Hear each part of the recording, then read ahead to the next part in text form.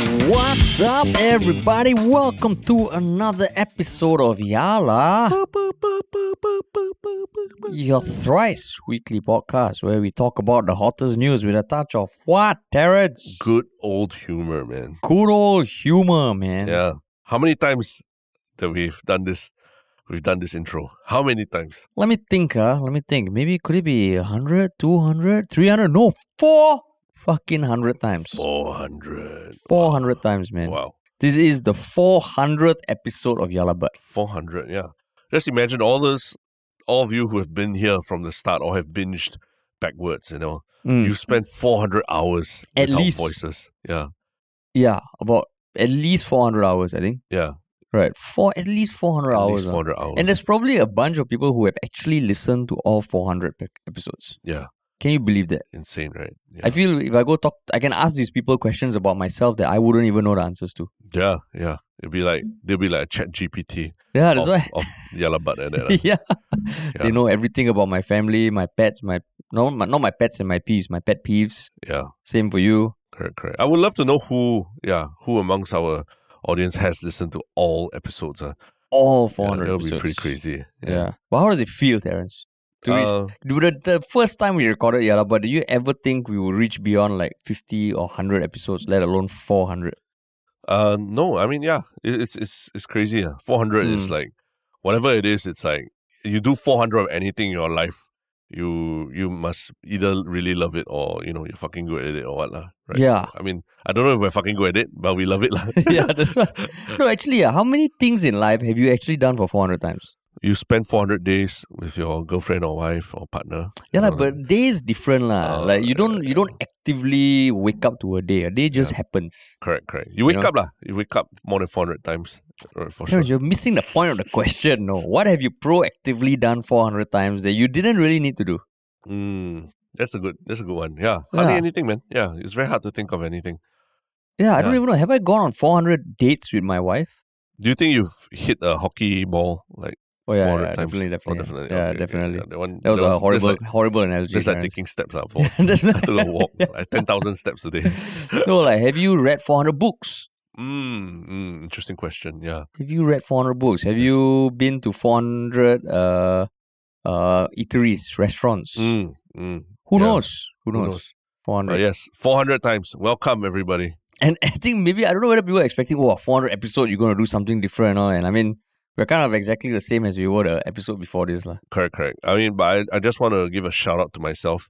I'm like half dying. I was half dying like the last few days, under the weather a bit. But I dragged myself out a bit because I know that this is what it means to people.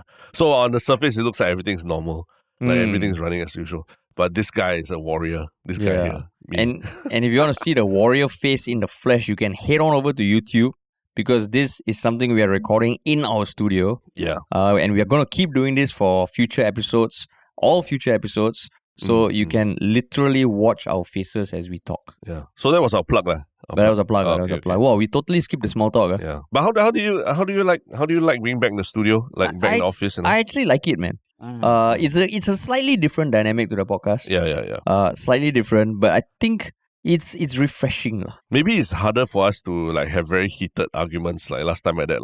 The excruciating podcast. Where because we're in each other's presence, so if we get angry and all that, it's harder to just be at arm's length and throw insults at each other. Yeah, and plus now if you're saying something, I feel a bit more guilty not giving a shit and looking at my laptop, because when we're recording from our remote places, it's easier. I can pretend that I'm looking to Terrence and caring about what he's saying. But actually, I think anyone who has watched our podcast or snippets will tell you that it's so obvious because your eyes are so big. It's so easy to tell when you're not actually looking or you're reading something. Your eyes are like tracking. And obviously, this guy's not listening. That is true. But I mean, I'm sure there will be some excruciating debate that we have on this podcast face to face. Yeah, it will come. It will come. So hold your horses. Yeah. Just look out. Excruciating debates coming soon. Yeah. So I guess to wrap up the plug, it is to, of course, if you have enjoyed this podcast, if you have listened to 400 of them, it is your duty to spread the love, man. To go tell at least one other person about it, and now you can also subscribe on YouTube. Yeah, if you haven't. Help us hit 500. That's the next. Yeah, 500. I think that one is very deserving of a big milestone celebration. I think that's what we said when we hit 300. We're when we hit 400, it's a big milestone.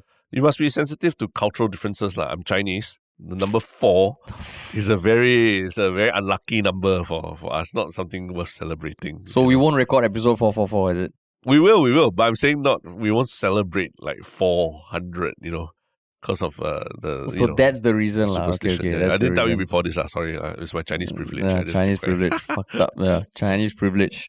Cool, man. Cool. Yeah, but I mean, that's kind of a expectations versus reality thing. And that's a lot of what we're discussing today, expectations versus reality. Indeed, man. Yeah, for both our stories. Yeah. Let's jump right in, man. What's the first big story of unmet expectations? The first big story, I mean, Singapore Airlines has been in the news for quite a bit over the past few months because of things to do with their food. There was the whole kerfuffle when they decided to use paper and cardboard packaging for the food. Then there were pictures floating online of food that didn't really look the most appetizing. And the latest announcement is that SIA will be bringing back the appetizers for economy class meals on medium and long haul flights and bread rolls on shorter flights. And then there's a lot of commentary about why they are doing this. This is, of course, back on the back of the recent announcement that SIA posted record profits of 2.16 billion after 3 years of losses. Yeah. 2.16 billion. Correct. So, I mean, full disclosure, I used to work for SIA. I was there for 2 years plus before I went to Scoot. Yeah. So when you were there, were there 8-month bonuses? No. Fuck, man. I tell you, when I saw the news recently, I was like, oh, I mean, good for them, good for the employees there, good for the people who I think are still there. Yeah. But no, my first year at SIA was at 2009 when there was a hiring freeze because of the economic crisis. Oh, yeah. So there was a pay cut. Yeah. So this I guess this big bonus and all kind of came out of nowhere, right? I think because everyone was thinking, pandemic, all the travel industry was badly hit and all. Yeah. So I guess people are very surprised by how SIA has turned things around so quickly and has now basically rewarded everyone. But it has also left a bad taste in the people's mouths, pun intended, when they also see the presentation of their food, right? Yeah. But I mean, it really was record profits. The previous year, there was a $962 million net loss. So, I mean, when you look at all the comments going around, what are some thoughts that come to mind? Yeah, I guess it's the what you just summarized. All the news was pointing towards SQ, doing so amazingly well, and great that they rewarded all the employees.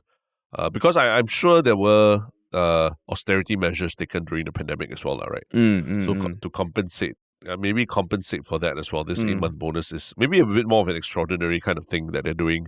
Thank you for riding out the crisis with us, right? Yeah. But that said, they also I think in recent last year or something launched a new campaign, right? Something about SQ being we are world class. Right, there was a video that was produced that people also said was ew, it smells very familiar. It's a lot like a Cathay Pacific. I think it was a Cathay Airlines video as well. So all that said, we are world class. Record profits, all that. That's why the reaction to downsized meals, or at least meals that look like they were packaged in the SAF cookhouse. I think that didn't fly well with a lot of people. And it's true. You read articles and all the pictures of the food, it's really like those outration SAF, not even the cookhouse. It's like those outration when you go outfield, then they give you this little folded box with rice. But what is outration, Terence? For people listening who have no idea what the hell you're talking about. That means you Hey, hello, you're talking to the officer, no? Soft point. Hello. But outration is when a lot of times when your whole battalion or whatever is out on a mission and you can't come back to the cookhouse and eat lunch and then go back out in the jungle again. So they'll actually outration, which means to cater food that they pack from the cookhouse to soldiers outside. And it usually comes in boxes, like the ones that you see that SQ is using. It's probably the most unappetizing way to consume your food ever. Like, imagine mosquitoes, heat, plastic fork, plastic spoon, that little cardboard box sitting in your soiled and dirty underwear in the middle of a jungle, eating that. Those are the kinds of memories that cardboard box evokes, which is not world class at all. No, but even then, like in the army, the thing is, your expectations when you're outfield is that you will eat combat rations. Yes. So when you got out rations, it's actually a leveling up. That is true. When you got the hot meal, the styrofoam box, you can be getting bitten by mosquitoes. It's really fucking shock, you know. Yeah. I think with SIA is the opposite. People go in with this expectation that the meals are going to be like what maybe people remember. Yeah. And then the pictures, you can't deny that they look pretty crappy. Underwhelming, to say the least. Yeah, underwhelming. But then at the same time, like I found it weird that the people who were saying, boycott SIA, this is no longer world class and all. It feels like it was definitely a cost cutting measure. This is just me like speculating, you know. As much as SIA says publicly that they use the paper packaging for environmental sustainability and all, it does feel like, especially the fact that they posted record profits, it was a result of all these crazy cost-cutting measures. Yeah. So I almost feel that maybe they had it, we bite the bullet now, we save a shit ton of money, cut our losses, profit happen, okay, make like give everyone the bonus, we get back, and so it's almost short-term they suffer their brand a bit, but then in the long term, they're going to claw it back. Possible. What you're bringing up is possible. Although they did say that the plastic packaging is supposedly more expensive than the current packaging that they use. Then what was the defense? Because it's environmental sustainability. Yeah. But that said, we also, that's what we hear, right, from the PR. Yeah. How about the cost, like when they were using cutlery, and like plastic bowls or plastic or metal forks and spoons and things like that? I think those have to be washed, right? If I'm not wrong. Yeah, they have to be washed. Yeah. So there's that cost. There's that cost as well that might not have been factored in the comparison. Yeah. So I can't say for certain that it was cheaper or more expensive in my mind. But if you take what they say at face value, the cost is the cost, but if the product looks so crappy, and that's a detriment to your brand, is it even worth that cost-cutting measure, right? Yeah. So, I mean, again, full disclosure, even though I worked at SIA, I was nowhere ever close to the departments that handle the food or the catering or anything. So, I'm as clueless as anyone. Yeah. I'm just like, whatever I say, it might be influenced a bit by my limited time in the aviation industry. Yeah. But the thing that stuck out to me most is like I know the fact that they made so much profit is pissing people off even more. But to me, it's like it's a consequence. All these cost cutting measures to change the food on any given airline, it takes a long time. No, I think even to introduce this new dish, it takes a super long time because it needs to get clearance, safety. Operationalizing it to serve like thousands of customers a day. Yeah, it takes also everything that was done that resulted in the meals now were probably planned like months ago. You mean talking about way before pandemic? No. I think maybe at the start of pandemic, when they knew, the world is going to shit, people are not going to fly, we need to save money. So all that kicked in, and that helped taper the amount of losses. And then now once the demand is back, your costs maybe have been brought down a lot. With increased demand, then you got bigger profits. So that's why, like when I read the comments, I'm like, but these kind of things don't just happen overnight, right? Correct. Right. Yeah. So there was not that much like people were just saying boycott SIA now. Yeah. But I mean, even then, I will say that whenever I'm looking for flights, I hardly ever get SIA. Because of the price. Yeah. There's a premium. There's an SQ premium that you pay for. Yeah. So that causes the problem. But you think that we always talk about like how when we talk about sustainability and recycling and all these things, the onus shouldn't be on the individual to do it because it's such a drop of water in the ocean. That's why you still use straws every day. Straws, yeah. People who use straws and things like that. Correct. So does it matter that now people are not happy that SQ is trying this sustainability method, then now they're demanding that they go back to the less sustainable way? But like, so is it even clear that the previous way was less sustainable, and whether the new way is more sustainable? I'm just taking what they say at face value. And I'm assuming because it's like, cardboard is disposable, blah, blah, blah. I think because the price, it still feels like super expensive. So then if you're paying premium, you do have a lot of premium offerings in the market that are sustainable but premium. Yeah. Right. And I guess air travel in itself is inherently not a very carbon footprint friendly activity.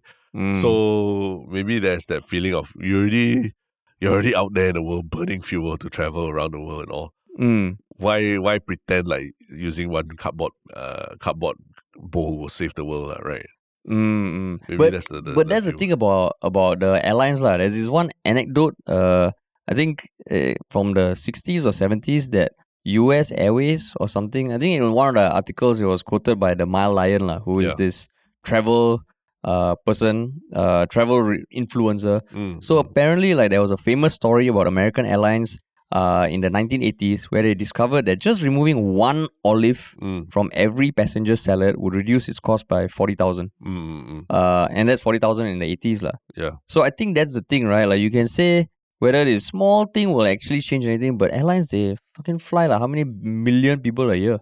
Right. So I think there's a number also, like, if they flew 26.5 million passengers last year. Even if you can save $1 per passenger, that's $26.5 million. Correct. But so you're saying that if you let's say you were sitting SIA economy class and all, and that paper packaging came to you, you would I'll be flip like, table flip table flip your little tray table. You'll be unhappy. No, okay. I would say that my expectation would be like, hey, this is not something that I was expecting. Yeah. And that there would be that disconnect. I see. For me, I'm not too mad about the paper packaging and all that. I'm not too, I don't think it's a terrible thing. I think there are pros and cons, whether it's the environment or just easier for everything to be cleared, right? Last time with cutlery, whenever cutlery drops, then you have to pick it up because it's like, it's solid kind of thing. Yeah. I guess with cardboard it's a bit less troublesome. But I think my bigger thing that I read from the article was that seems like they had eliminated hot towels and bread rolls from economy. And the buns, right? And the buns. And I did not know that because obviously I haven't said SIA economy for a while, right? But I did not know that. I thought hot towels were a trademark SQ thing. Yeah. Right. To me, that's a bigger crime, man. Correct. When I read that also, right, I'm like, walao, like, I think anyone who has ever flown SIA, you remember the feeling of that hot towel on your face. Yeah. On your hands. Yeah. On your body. Yeah. And then you take that away, right? And it's served to you with little tongs. Yeah, with little tongs. And by one of the air stewardesses. They collect it also with little tongs, right? They collect it with little. So you take that away, then you're like, hey, it's like a warm hug from the cabin crew, right? Almost. Then you just put it over your face. All the stress of like getting to your gate and all that just melts away. It's beautiful. Yeah, and then the buns, it was the buns with the butter, right? Correct, yeah. And those buns were, they were also like very, very welcome. Yeah. So as to quote Braveheart, you can take my packaging, but you'll never take my buns or hot towels. Paraphrasing. Paraphrasing. I don't think Braveheart would have been as convincing if that was the line. But then like a lot of the complaints was that, okay, even without that aside, right, the food still looked like miserable. Right? Miserable. Yeah. So that's where like is SIA kind of wrong? So I think that's why like I found it weird. Like we just came out of the pandemic. Another thing that struck me was like, wow, it's so easy to forget that even last year travel was still not you're still getting back to normal, right? Yeah. But it just feels like, wow, I guess we are back to normal. No, and people are revenge traveling They're like traveling like mad to make up for the last few years of their lives that they lost, right? Revenge traveling. Yeah. Revenge traveling. Exactly. So it's I'm not too surprised, and SQ tickets are not cheap, and I think I was on the website sometime ago looking. Yeah, they're always at a premium compared to everything else, right? And like a significant premium, right? Yeah. So I'm just looking on one of those aggregator websites right now, and just like looking at Singapore Paris in August. Air France, the lowest price is 1,444. SIA looks like the lowest price is 2,700. Yeah. Then you look at it, you're like, oh shit. That is a huge premium lah. A huge premium, and both non-stop. Yeah. Both direct. Yeah. But why do you think Singaporeans care so much? It seems like, I don't know, we talked about this a little bit before. Why is it that Singaporeans care so much about what SQ puts out there to the world compared to like an American, talking about Delta or US Airways or whatever? Because what else do we have as a country, Terence? We have exported internationally. Yeah, what else? We have Benjamin King. But he's like Singapore Airlines, I'm pretty sure is like most countries you go in the world, they will know Singapore Airlines. True. They have that brand. Yeah. You fly Singapore Airlines, right? You immediately see in a certain way. So maybe it's the deep down the pride that everybody has. The pride, yeah. And it's the name of your country is in the name of the airline as well, right? Singapore Airlines. But do you care or not? Do I care? Only insofar as if I'm traveling on Singapore Airlines, yeah. You mean like if you're not traveling, you don't care if the meals are that?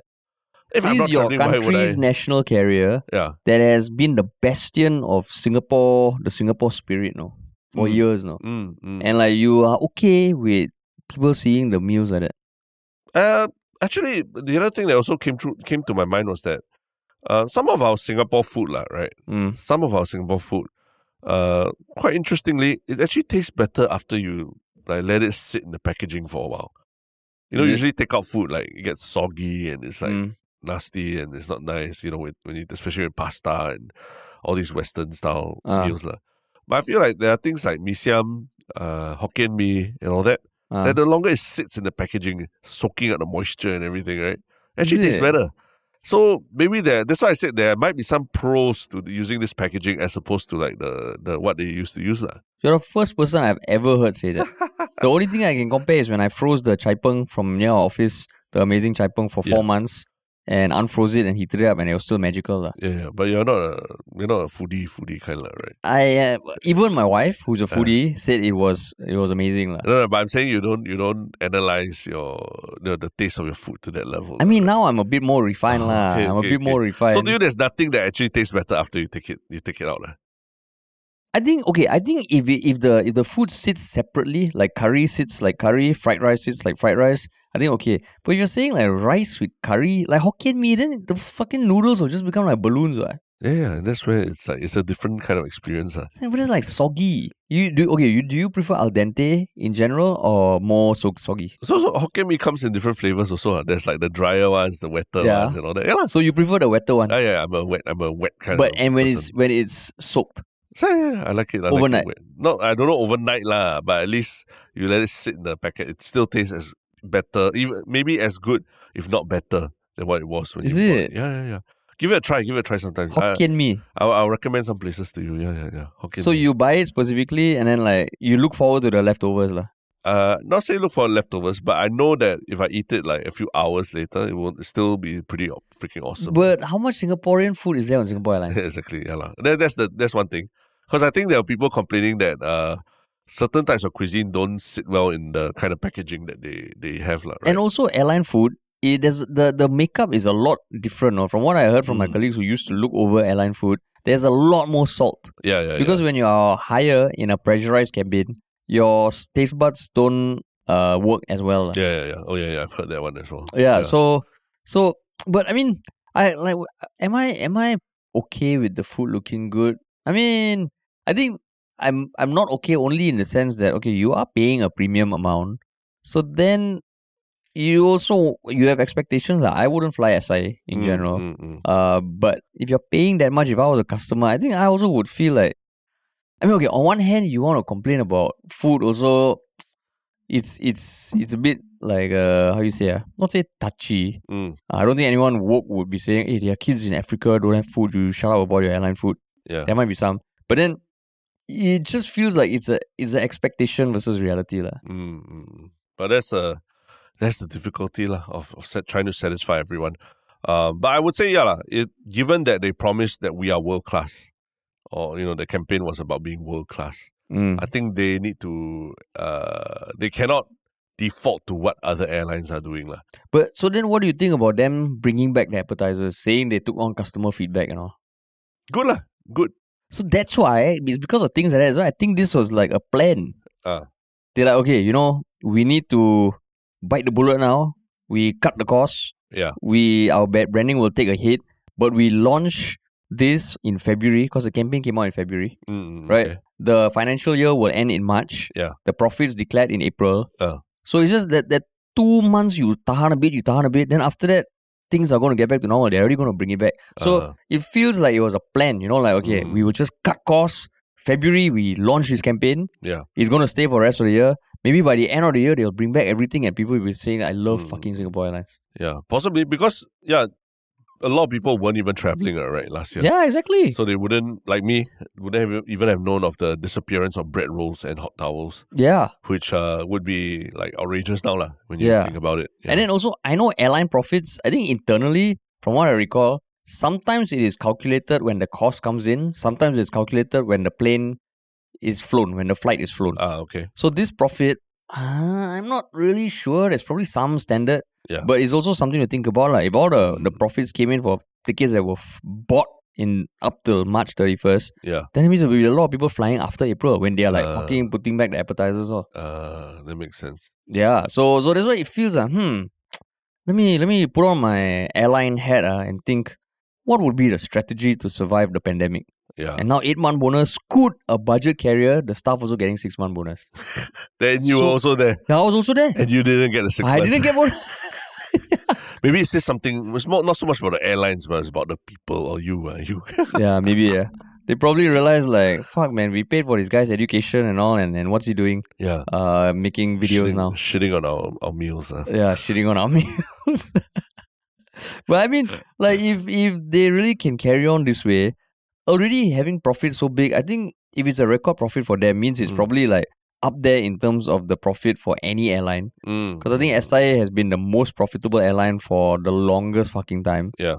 So maybe they're like, okay, we are back. This is their campaign. February, we are world class. April, we just made $2 billion. Yeah. And then by December, they'll be like kings again. Yeah. And we got hot towels back, man. Yeah, we got hot towels, scented hot towels. Just like bigger hot towels so you can wrap your whole body inside. Yeah. Wow. Freaking awesome, man. Yeah, they got all this. I think I won't be surprised, man. They got all this up their sleeve already. Yeah. So now they're saying, okay, we take customer feedback. We're going to bring back the towels, the buns. Yeah. We're back, guys. We're back. And we got $2.16 billion. Yeah. In the bank. They were giving out to employees. Yeah. In the bank, man. Because, the good thing is they are bringing it back. Yeah, correct. Right. They are bringing it back.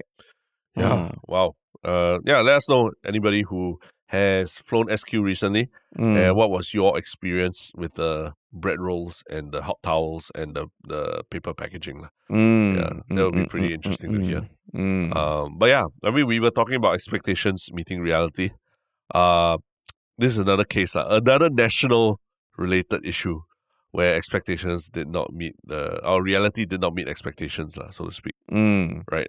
And what is this case? I know it's very dear to your heart, so please. Yeah, I think I've suggested talking about this multiple times. Many times. But it's always downvoted by Terrence. But now I think he suggested it. And I'm like, okay, let's talk about this shit. Yeah. It is the latest announcement and the past few months concerning the Singapore national football team. And I think the latest announcement just today was that the FAS acting president, Bernard Tan, has kind of like spoken up about their recent plans for the Unleash the Raw National Project. Okay. Which is the goal to, really do a review of the whole FAS, the pulling out of the national team from the upcoming international tournaments until we are, and I air quote, competitive again. And the statement that, Singapore should revisit having more naturalized players to improve our national football team. Yeah. And by naturalized is like bringing in people from abroad, naturalizing them into like being Singaporean and getting them to play for the team. Yeah, correct. And this is off the back of their dismal performance in the SEA Games. Yes, 7-0, right? 7-0. And they lost 4-1 to Malaysia also. Yeah. They finished last in the group. Yeah.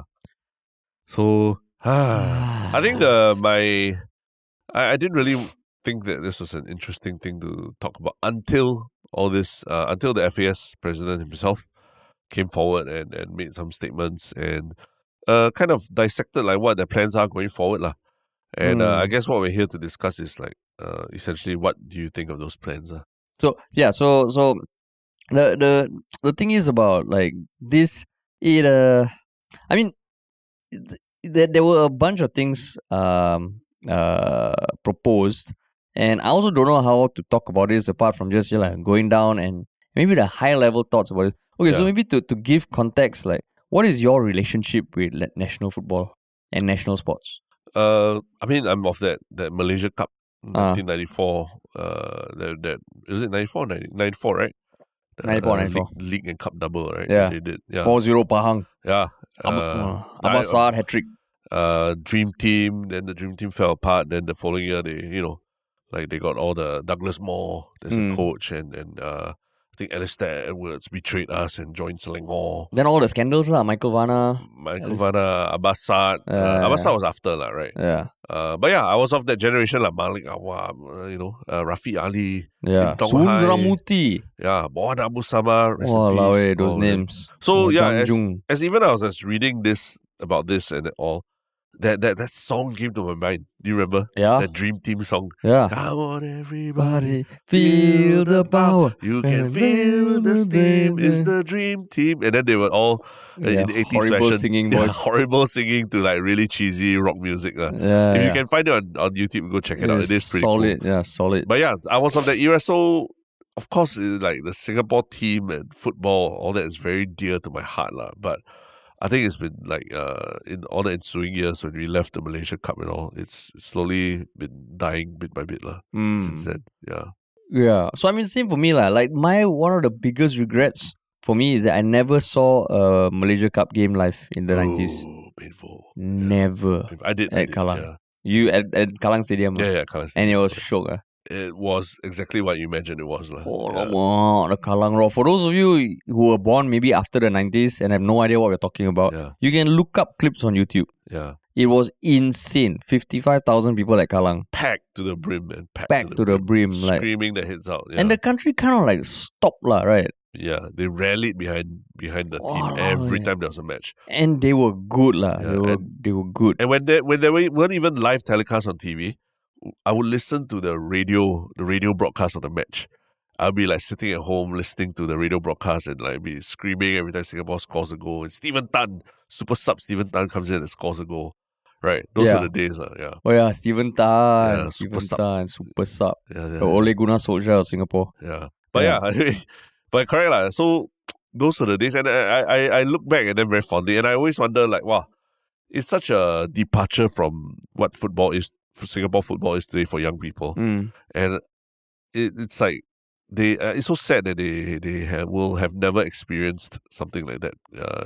Because even in the years after the Malaysia Cup in the early 2000s, we were still doing well regionally. We win the Tiger Cup, Suzuki Cup, and all. But now this is like fucking unbelievable. So for me, I've been a fan. I got a chance to play sports hockey at some national levels. So what's that have to do with? Because I will go into the issues that were there in the hockey federation. Okay. You got to pass. I know. I just want to clarify first before you humble brag. I know when I was bringing this up, I had to think very strategically. Because I know Terren's going to make noise. This is soccer, okay? This is not hockey. But there are very similar kind of things that you can see here. Okay, it's a sport. It's a sport. There's a ball. Okay, so what annoyed me about this article, right, is like one of the things saying we should revisit having more naturalized players to improve our national football team. That pisses me off. Oh, really? Because it's just ignoring the fact that it's not say Singapore doesn't have talent. It is because they are not cultivated. It feels like this is a systemic problem. It's not just that, we need these quick fixes, bring in this. We've been doing it for years. And he was saying that, okay, right now, there's only like maybe one in the past few years. And then one example was like, Tan cited the 2022 AFF Mitsubishi Cup group stage match between Malaysia and Singapore, which saw Malaysia winning 4-1. All of Malaysia's goal scorers were naturalized players. Yeah. So that's why we need naturalized players because we've only had one over the last 10 years. I think we need to revisit this. Yeah. And that pisses the shit out of me. Why? Why? Because it's... Isn't that the same argument as we need foreign talent to live in Singapore and work in Singapore? And we don't have the talent to fight in the global economy. But I mean, Singapore is also facing a manpower shortage, right? You can argue that. Okay, there's a talent shortage, but it almost feels like the talent shortage is because we need talent quick in the labor force, Yeah. This football thing, okay, maybe indirectly he's saying the quickest way to get talented people in is to naturalize them. But then also, FIFA's rules is that over the past decade, you must have lived and played in the country for at least 5 years to be eligible for the national team. Yeah. So even that's not a short-term fix. Yeah. So when I see things like this, then they're talking about, like training players to be more physically fit for international tournaments. What fuck? A coach is saying that maybe we need to train our players to be more physically fit for international tournaments. Yeah. Only now they realize it, is it? No, but going back to what you said, like, as it's a systemic thing, right? Yeah. I think both of what you raised can be traced back to systemic issues. Yeah. One is that the current league that we have, the SPL, is not attractive enough for people to come and play for like 5 years straight. Then they stay and then they decide, okay, Singapore's great, I want to make it my home, right? Yeah. Because whatever it is, the pay, or they just don't want to stay, they don't want to compete in the SPL and things like that because there's greener pastures elsewhere. So that's one issue, right? The SPL, the local league that we have. Then the other thing about, what's your second point? Sorry. What was my second point? Yeah. The fitness. The fitness, yes. The fitness. Correct. So he raises a very specific point that they only play about 24 games for a season. And those are very drawn out over quite a long period also, right? And he's saying that they probably need like 10 games more per season to really like... To build up that match fitness and that recovery and then the whole cycle of getting to the rhythm. Because I think in a lot of sports, rhythm and momentum matters, right? So it's like how the Qatar World Cup took place in the middle of the season and it was like such a long break. And I think a lot of footballers, whether they were overstretched or got injured and things like that, is partially because of that. There was a break in the momentum of the season and people weren't accustomed to it and all that. So yeah, again, it's more of a systemic thing where the league doesn't have enough resources or enough teams and all that to put together such a long season or sustain interest in such a long season, right? Yeah. And then, I mean, like other things he said also, Tan also talked about the use of proper tactics and strategy. The Singapore national team needs to be quite clever in the way we play. And this is, I quote, one of the things we must admit is that if we are playing a better team, we need to actually organize ourselves to be quite hard to beat. Yeah. Terence, I think if I ask my mother that also, when we are playing a better team, should we organize ourselves to be harder to beat? I think she would be, yes, you idiot. Why are you asking me that kind of stupid questions? Okay. Again, counterpoint. It might sound very basic, like what he's saying, but maybe because he is talking, he could be thinking of it at a very, very tactical level, right? And it's only in recent years where I also, beyond just watching football matches, I have started to watch a bit more of the, explaining Pep Guardiola's tactics versus Jurgen Klopp and things like that. And the like Eric Ten Hag, what he means by like the how to defend off the ball and stuff like that. So there are techniques that a lot of modern coaches use. They are very specific. Like what I understand from friends who used to play football at quite high levels. That last time training was just, now here's the ball, practice some volleys. Then after that, play a match. Okay, that's training. Yeah. But now it's really like, even at a kid's level, it's really about understanding your positioning, your tactics, what you do off the ball, and how do you maintain your structure, and what do you do when let's say you're dispossessed of the ball suddenly, and then your defense is caught off guard. What do you do? So it goes down to that granular level that maybe you and I were like from that Malaysia Cup listen to radio era. You say the kids these days are learning that. Yeah. They got apply the what they learn. I don't know. Yeah, that's the thing. It's like they do 10-year series over and over again. Yeah. But on the pitch, then you don't understand. Yeah. But that's what I'm saying, is that maybe he explaining it like that, it sounds kind of silly. Sounds like kind of obvious. But actually in his mind, maybe he's talking about one of those things. Like I don't know, man. It's just, I know there's a petition going around to fire the whole of FAS. Yeah. I know. Yeah. So, So I mean, the thing is, like, even the whole Unleash the Raw thing, right? Yeah. I mean, what do you know about it?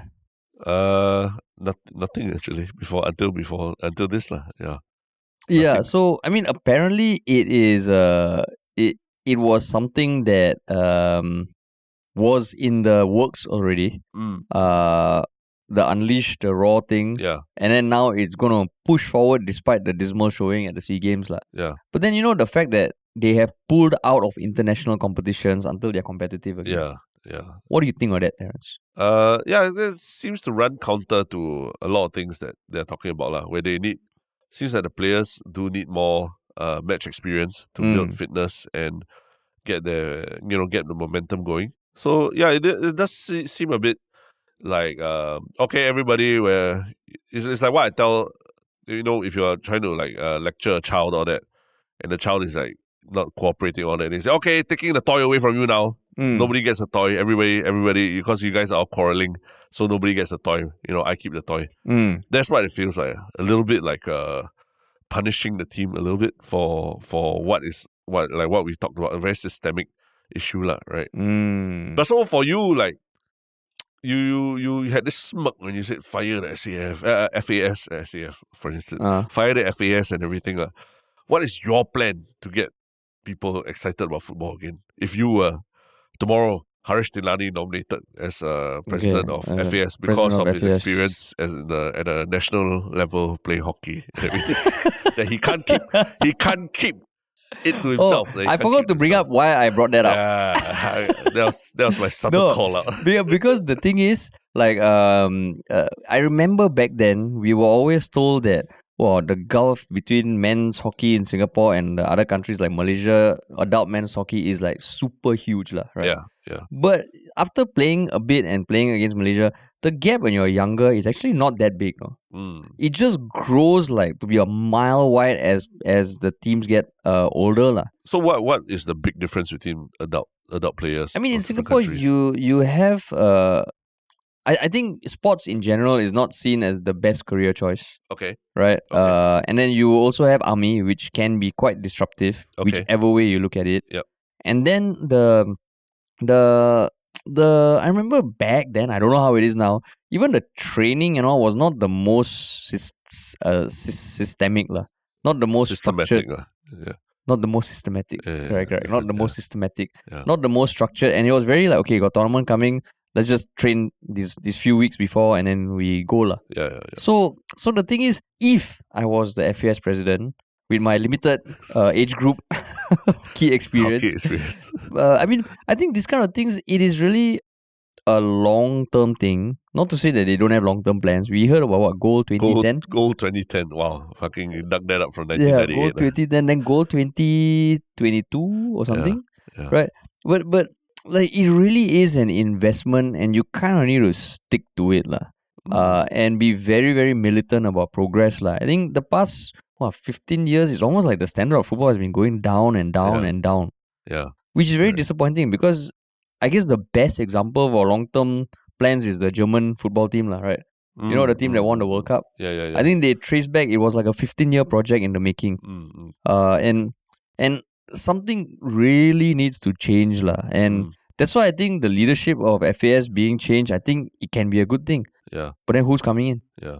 But I mean, Germany has a heritage of like great football achievements, right? And they have the league. You can build a career around it. You have a future as a footballer if you play in Germany, or you get scouted to play in Europe or something like. Yeah. Whereas in Singapore, I mean, you could go to neighboring countries, or if you're lucky, you get called up to Portugal or a Dutch side or something like, right? Yeah. I think Fundy's son has. But yeah, it's I don't know, man.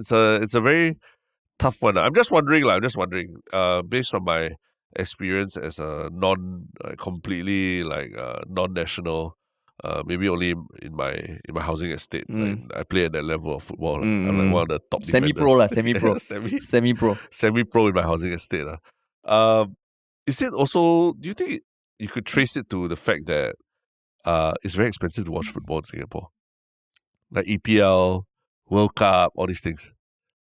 Because last time, long time, donkey years ago, It was all free, right? It was all like, free to air TV or Channel 12. My God, Channel 12, remember that? Yeah, it used to be, all these sporting events used to be free to watch. And people became fans very easily, right? Because, your classmates watch, you watch together. You go to, and I remember going to a school chalet, then, let's watch the Man U Newcastle FA Cup match on, or is it not FA Cup, the Charity Shield match on TV. And yeah, it's just an activity that you just, by the way, do lah. Whereas now it's like, you got to subscribe to StarHub Plus and then Premier League at the plan, same that time, thing. I mean, I've heard through the grapevine that people also can stream. Oh, yeah. Yeah, I don't think the access thing is a big thing lah. Yeah. Because you can also watch a lot of highlights online. You can even follow the players' Instagram, man. True. Right. That's true. There's actually more ways to engage with a club than Yeah. So then so that argument doesn't really hold water that way lah. I mean, I don't know, I think the whole thing about the career and all that, it is a thing lah, Yeah. I mean, even you see it in media, right? Like, why are we not producing award-winning films and shit like that? It's because it is not the easiest thing to sustain. Yeah. And as much as you can be a brilliant filmmaker and all, you do need the whole ecosystem lah. Yeah. That's why I was thinking can you imagine Iksan Fandi and Irfan Fandi and all? Their dad is a legend, right? Yeah. And for them, they end SEA Games losing 7-1. 7-0. 7-0.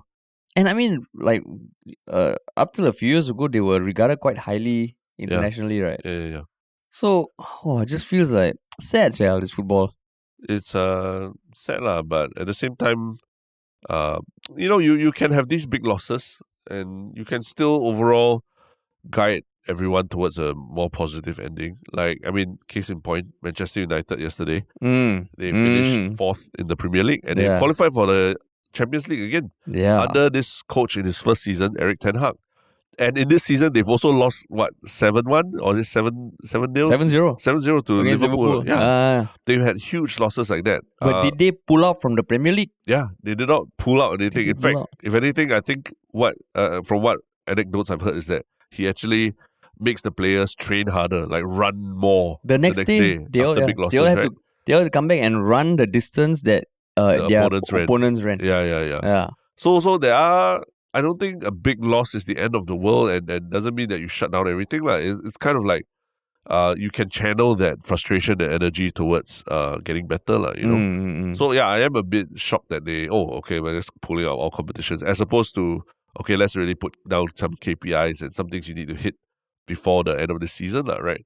Yeah. Which, at the end of the day, you look at Manchester United, qualified for Champions League, they won a trophy already, and they are in the final of the FA Cup. Yeah. So even the same season that they've lost 7-0 to Liverpool, and also to very big losses to, I think, other top teams also. Man City, 6-0? Newcastle also, right? They also lost. Yeah, Newcastle also lost big, yeah. Yeah, so it's possible that there will be ups and downs in the same season, and you kind of got to ride it out, as opposed to run away from it.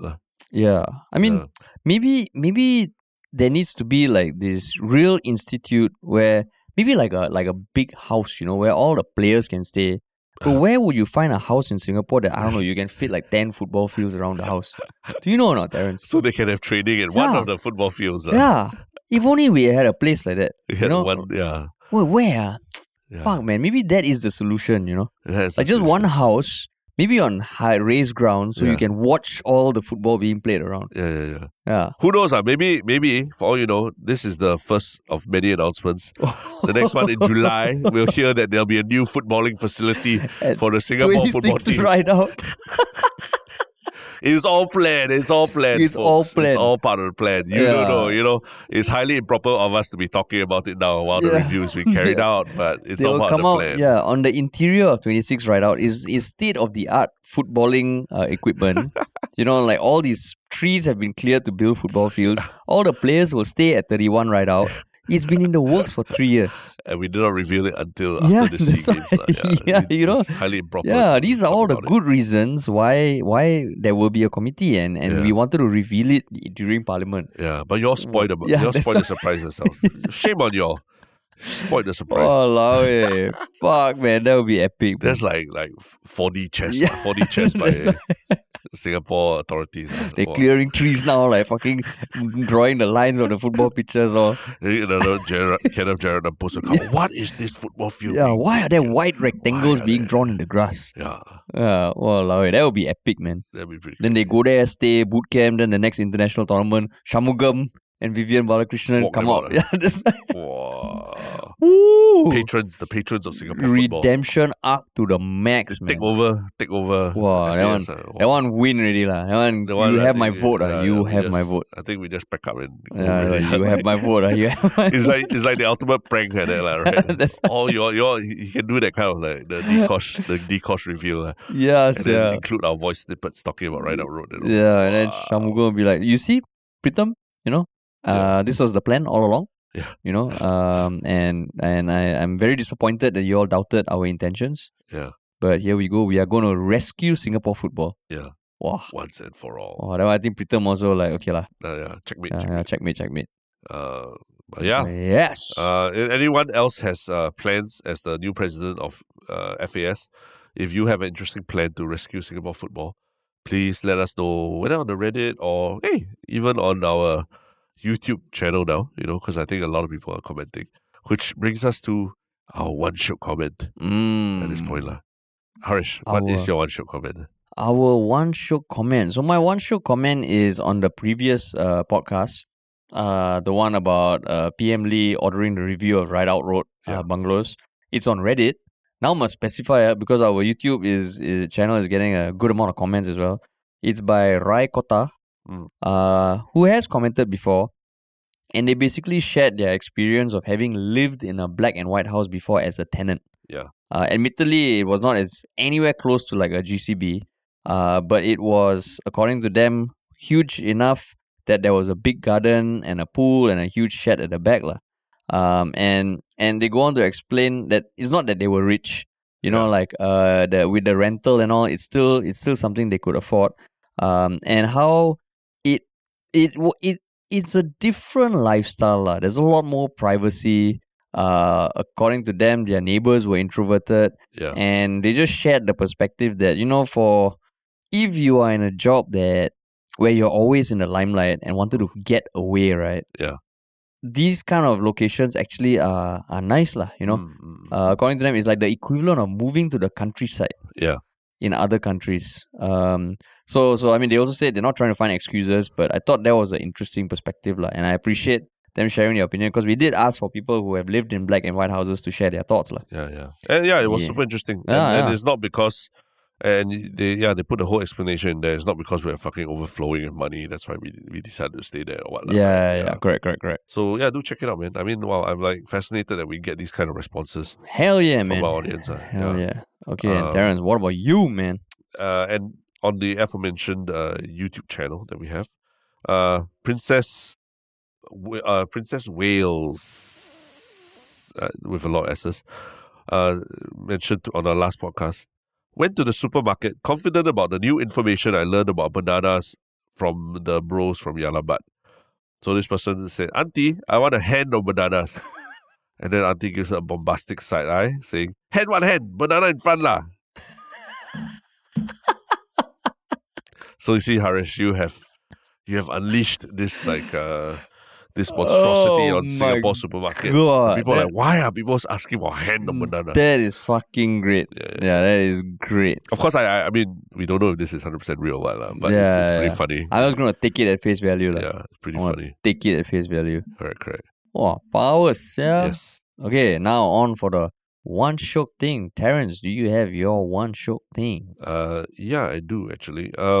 It's actually related to the show Succession that I've been watching.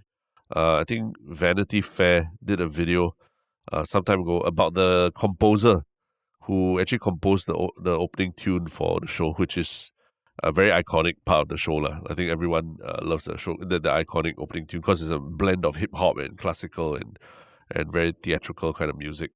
So I was just watching the video, and the breakdown was great and everything. But the crazy thing is that what I learned later was that the guy who composed the music for this HBO series and all was actually working in the corporate world, in finance, before he became a composer for Hollywood. Is it? Yeah. So he's like like really it was just like off his interest and off the side of what he was doing for fun and all that. That he now has composed one of the most iconic tunes that you can hear on HBO. So yeah, he breaks it down and he talks about his process, which I thought was pretty amazing in this one video from Vanity Fair. Interesting. Okay. My one shook thing is the trailer for one of my all-time favorite shows of Netflix. On Netflix is a new season. It's called I Think You Should Leave with Tim Robinson. It's the season 3 trailer. Okay. Did you ever watch season 1 and 2? No, never. It's basically like, it's like a 20-30 minute show with multiple skits in between. Okay. So it's like Key and Peele, but it's so weird, right? Yeah. It's awesome. Okay. And I mean, he gets... I don't know what his background is, but it's so weird and irreverent that I love it.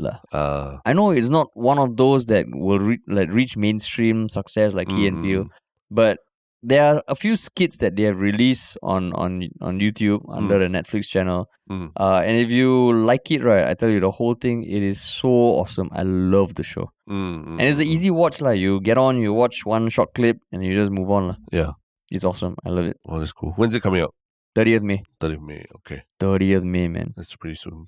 But cool, man. Cool. Yeah. For the 400th time. Yeah. We will talk to y'all soon, man. Yeah. Have a great weekend.